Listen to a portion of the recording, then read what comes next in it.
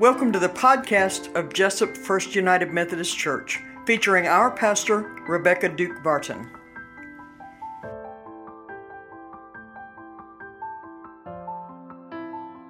Good morning. Welcome to Jessup First United Methodist Church's podcast. I'm Rhonda Troll, the worship director.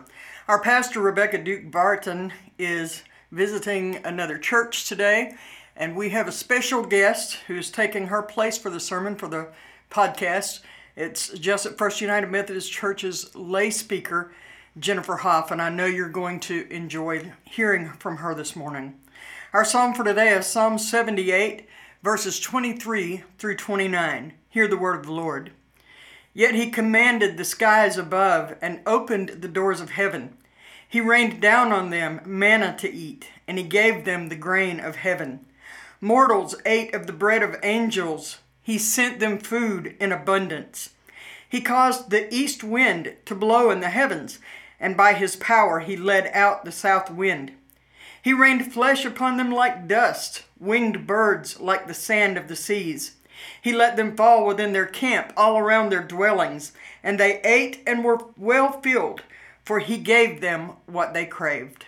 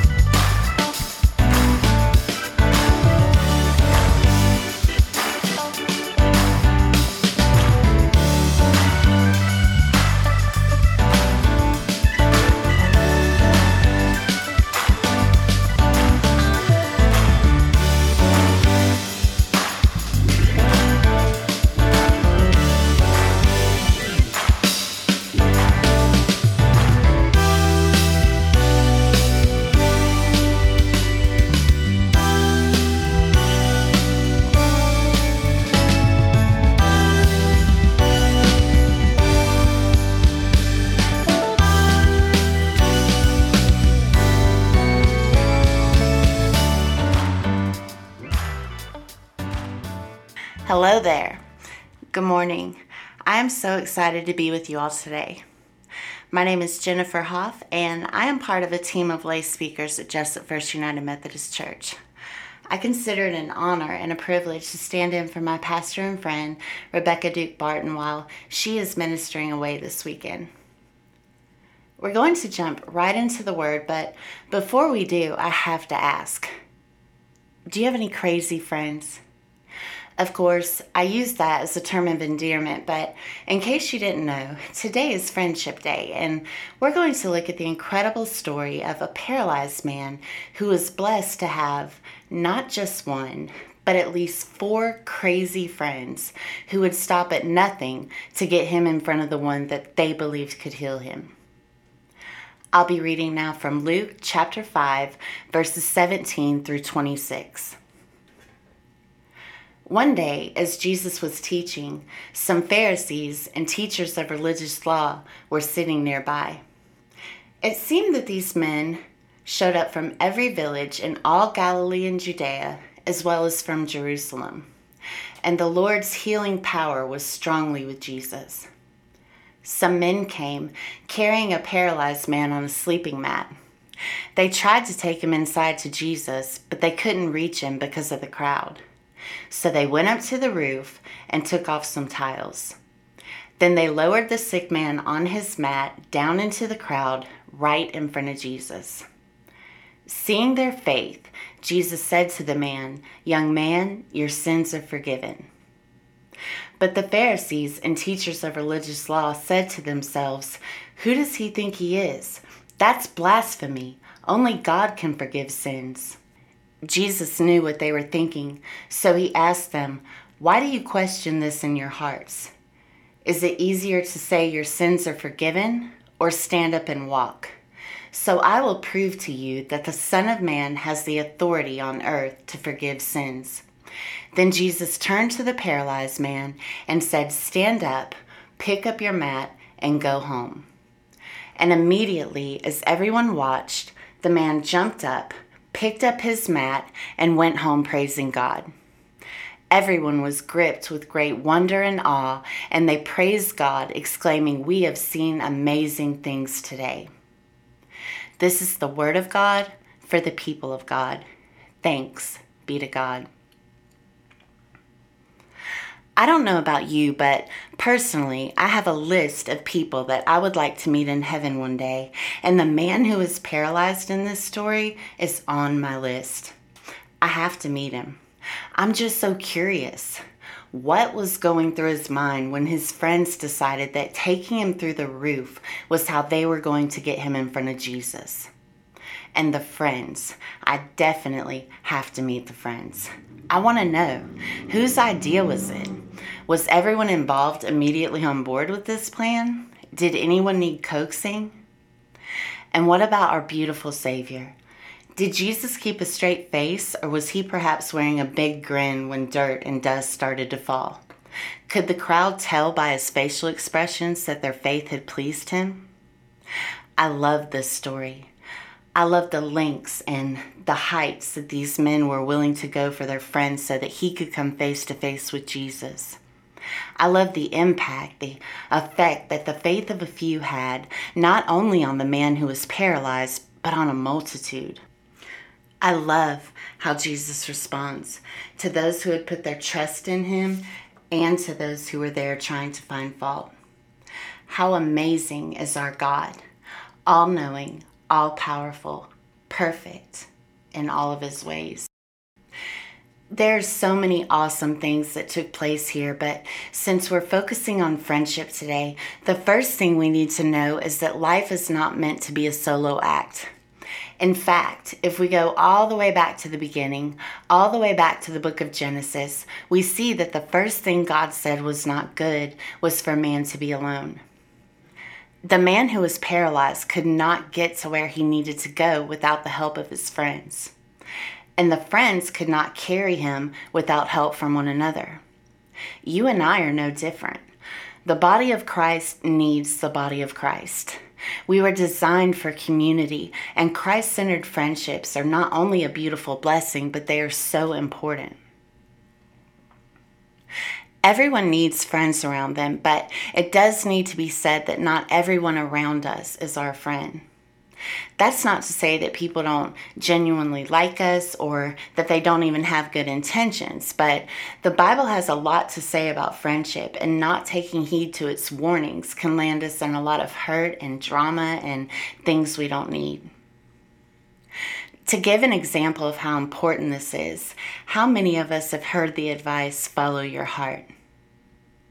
Whether directly or indirectly, I'm sure we've all heard that. It even sounds nice. The problem is, when you compare that statement with the Word of God, it doesn't line up. Jeremiah 17:9 tells us that the heart is deceitful above all things and desperately sick. It says, who can understand it? Our hearts are not to be followed, they're to be led. So you see, that kind of advice, if taken, has the potential to create all kinds of chaos. Proverbs 13:20 says, "Walk with the wise and become wise, for a companion of fools suffers harm."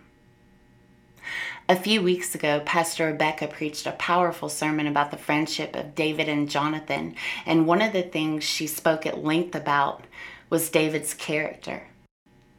David was not a perfect man. We know that from last week, but he was a man after God's own heart, and among other things, he was a phenomenal friend. Our friends influence us. They speak into our lives. So before we give someone that kind of access, we would be wise to know that they too have hearts after God's own heart. It would be wise to know that ultimately the Word of God is their compass in life, because those are the ones who are going to stick by your side and help your faith grow stronger in Christ. The wrong friends would have left the paralyzed man at the door at the first sign that this was going to require more than they had thought. In fact, They may not have even been willing to carry him anywhere in the first place. We live in a day and age where we're told that if we just get on our phones, pull up an app, type in some information like our names, our birthdays, and maybe where we're from, if we feel like sharing that kind of information, we can simply create an account, and as soon as we do that, we can start adding friends to our lives. We can have hundreds, even thousands in no time. But ask for help moving, and you just might have made your most unpopular post. This man's friends loved him. They cared about him. He could trust these people. And they didn't just carry him anywhere to anyone. They took him to Jesus. I'm not sure how far these men had already traveled, but it would have been so easy for them to just give up when they realized they weren't getting through the door. There's nothing new under the sun. People quit all the time. It's not hard to imagine how the story could have gone instead. Sorry, friend. We really wanted to help. It's just so packed and there's all those religious men in there. Jesus probably doesn't have time for us anyway. Maybe we'll have another chance, another day. We're all just so tired as it is. Who knows? Maybe one of them said things like that. Maybe the man who was paralyzed even said things along those lines. It's okay. Thanks anyway. But even if they did, it certainly appears that between them, someone had to have said, no, quitting is not an option. We will go through the roof if we have to. We are not giving up. Jesus is here. He is in this place. We are not leaving until this guy sees him face to face. I still want to meet the person whose idea it was, but however they came up with the plan, they went through the roof. They lowered the man down on his mat right in front of Jesus. And verse 20 says, seeing their faith, Jesus told the paralyzed man that his sins were forgiven. Someone needs to hear that again so that it might encourage their heart and silence what the enemy tries to twist in their mind. It says, seeing their faith. It doesn't say that Jesus saw their credentials. It doesn't say that they were pretty good guys or that he noticed they had come from the right side of the tracks. This is the King of Kings and the Lord of Lords we are talking about. And it says, seeing their faith, he told the man his sins were forgiven. We need faithful friends, and friends need us to be faithful. Loneliness is a very sad and very dangerous thing. Social isolation has been linked to serious health problems, but it can also open a door for Satan to try to convince us of lies that can potentially lead to places that we never want to go. People like the woman with the issue of blood, people like the man in our scripture today, so often they were just cast aside instead of loved and cared for by those around them. There was an extremely common belief in those days that there had to be a connection between one's sin and one's misfortune. We see an example of that in John 9. When Jesus saw a man who had been blind since birth, his disciples asked him, Rabbi, who sinned, this man or his parents, that he was born blind? But Jesus said neither. He said it wasn't the man's sin, it wasn't the parent's sin. He said this happened so that the works of God might be displayed in him. Even his closest followers saw cause and effect at work there, but Jesus dispels that and said, no, that wasn't it at all. Still, it was and it is such a common thing to struggle with. 3 days before Christmas, my husband and I received the most precious gift, and he is so spoiled. We had actually welcomed our son when he was just 3 days old, but it was on that particular day this past December that our adoption was finalized. A couple weeks later, I went to the mailbox, and although I knew to expect all the documents to come, I did not know how seeing it all in print would hit me until it did. As I looked at my son's birth certificate, I was completely overwhelmed. I was crying so hard, but I found myself laughing at the same time because listed under mother was my name, and I just thought, look at my God. You have to understand that doctors said my chances of having a child of my own were extremely thin. God said, I have a plan.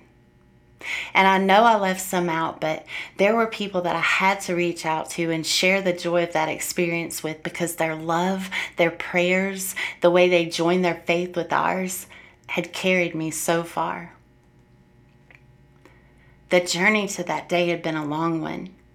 We met that newborn baby who is now our son 10 years after I asked God for a miracle.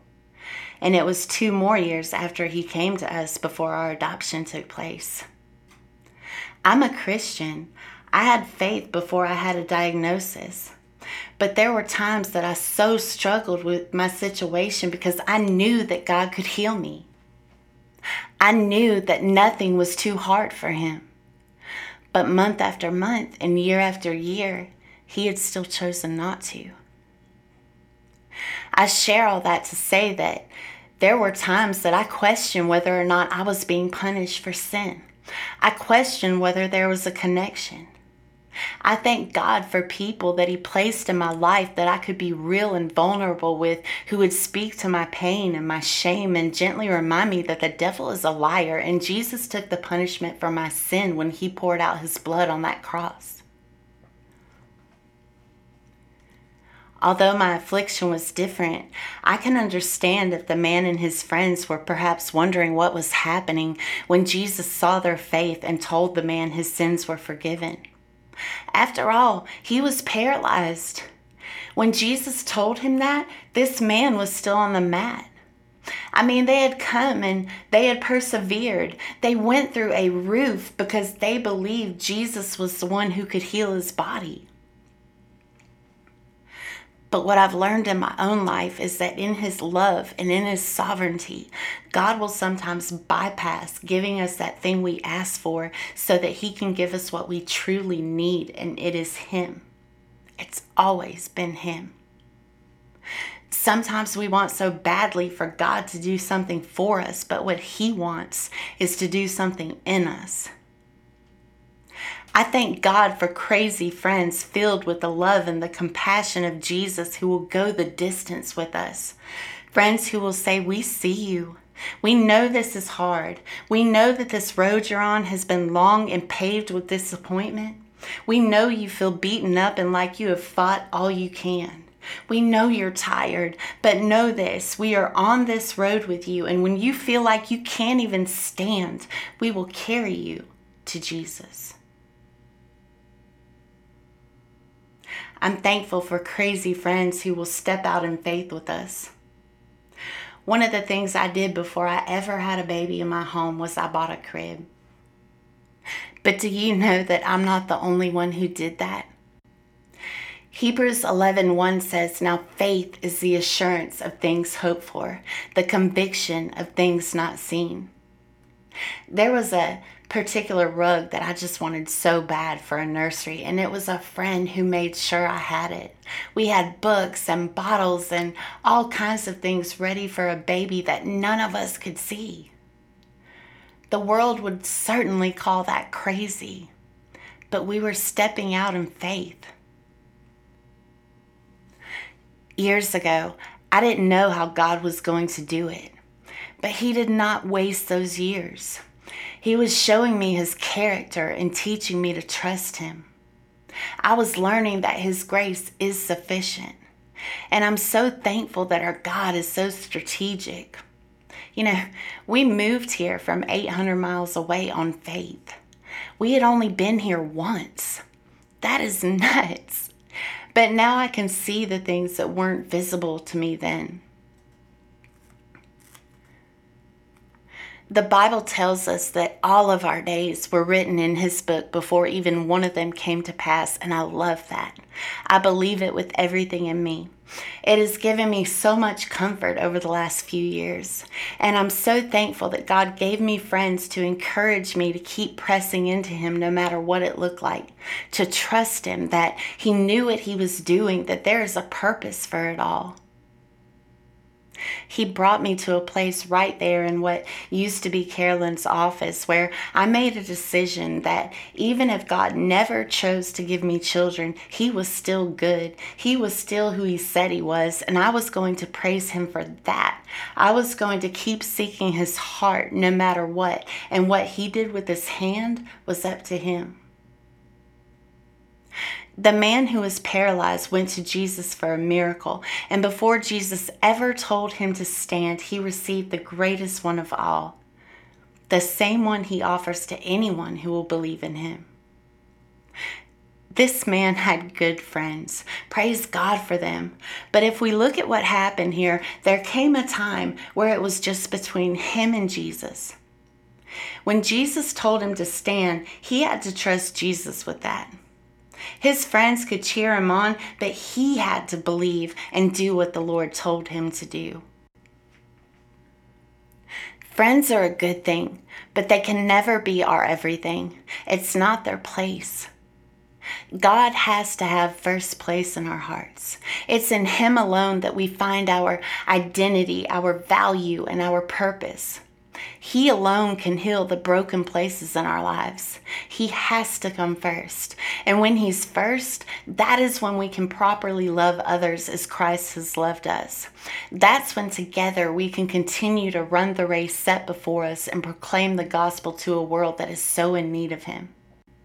You know, I'm not exactly sure what made the friends go to Jesus, but someone must have either simply heard of Him or they must have had a personal experience with Him. Somehow they heard, they went, they experienced Him for themselves. And now they could go and together they could tell others about the one who was able to do what no one else could. Christ-centered friendships are such a blessing, but we do have to remember that we're human.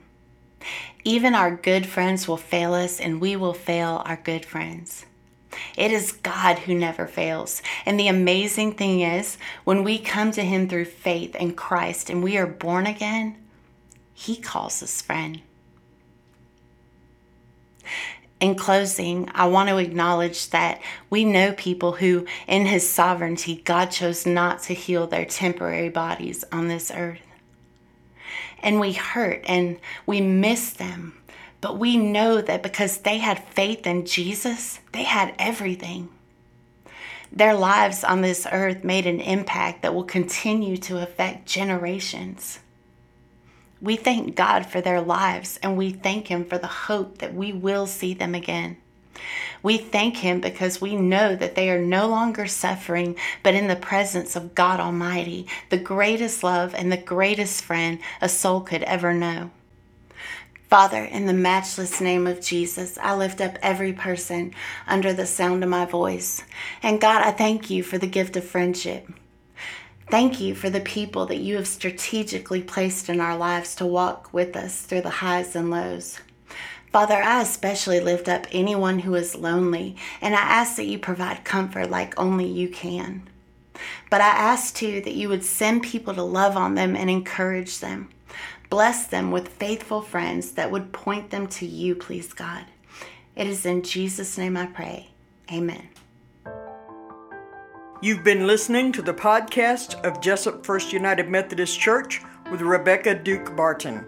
If you'd like more information about our church, please visit our website. It's jessupfumc.org. That's JESUPFUMC.org.